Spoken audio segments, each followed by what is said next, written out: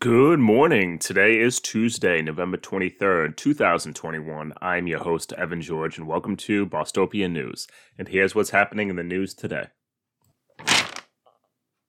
Yesterday, Michelle Wu signed into law a measure that would divest city funds away from the fossil fuel industry.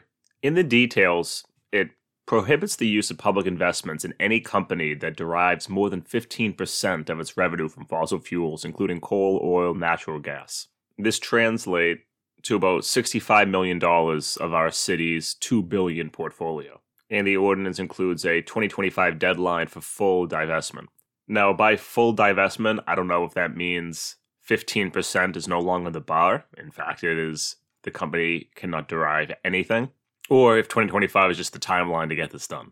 Now, it would be great to also use the state's $98.5 billion pension fund in the same measure. But of course, that has to go through the State House, and they don't like passing bills.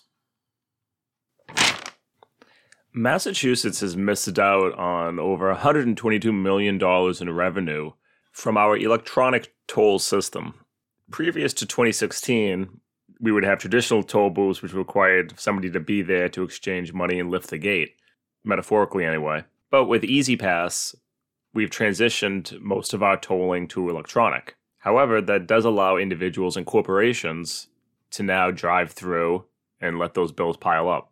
Of the 122 unpaid million, 41% are from drivers out of state.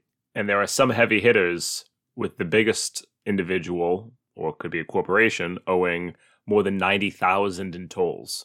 Apparently, one of the instruments we use for debt collecting is to share the data with other states across New England and then try to deny the individual or corporation the ability to re-register their vehicle. But I always find things like this fascinating. A new poll from the University of Massachusetts at Amherst showed that the vast majority of voters support electoral reforms such as making vote by mail a permanent option for registered voters and same-day voter registration, with at least 65% of the 750 surveyed saying they support same-day registration, and 64% the vote-by-mail option. If you recall, our State House has only been extending these, what were once viewed as COVID-era electoral reforms, for like 6 months to a year at a time, with the most recent deadline expiring, I believe, the middle of December. There's also still that special election going on in East Boston, and I have no idea if that is allowing vote by mail or not. There are over 20 states that have same-day voter registration. And sadly, similar to what I said in the first segment, the State House doesn't pass bills. So I really hope they can pass this one.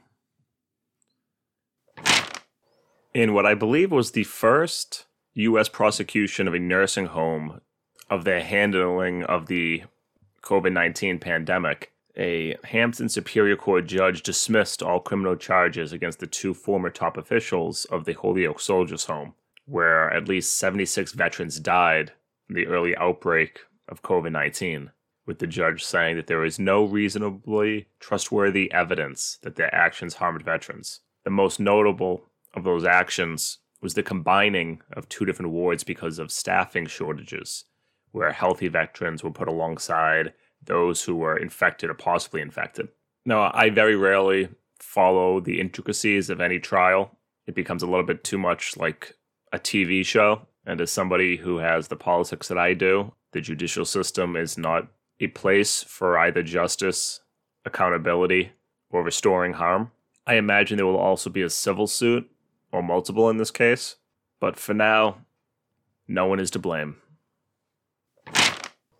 COVID cases continue to rise here in Massachusetts, with 6,801 new coronavirus cases reported over the weekend, which is an increase of over 1,500 from the previous weekend, which was an increase from 4,000 before that, 3,200 before that.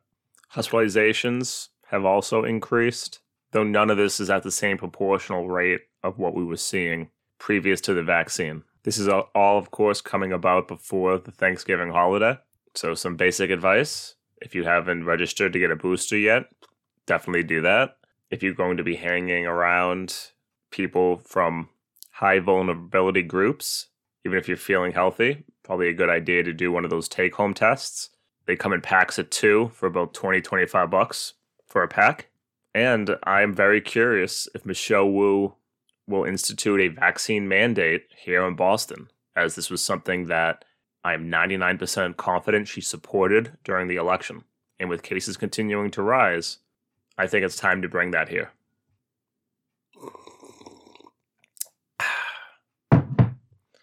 And that's going to do it for today's episode.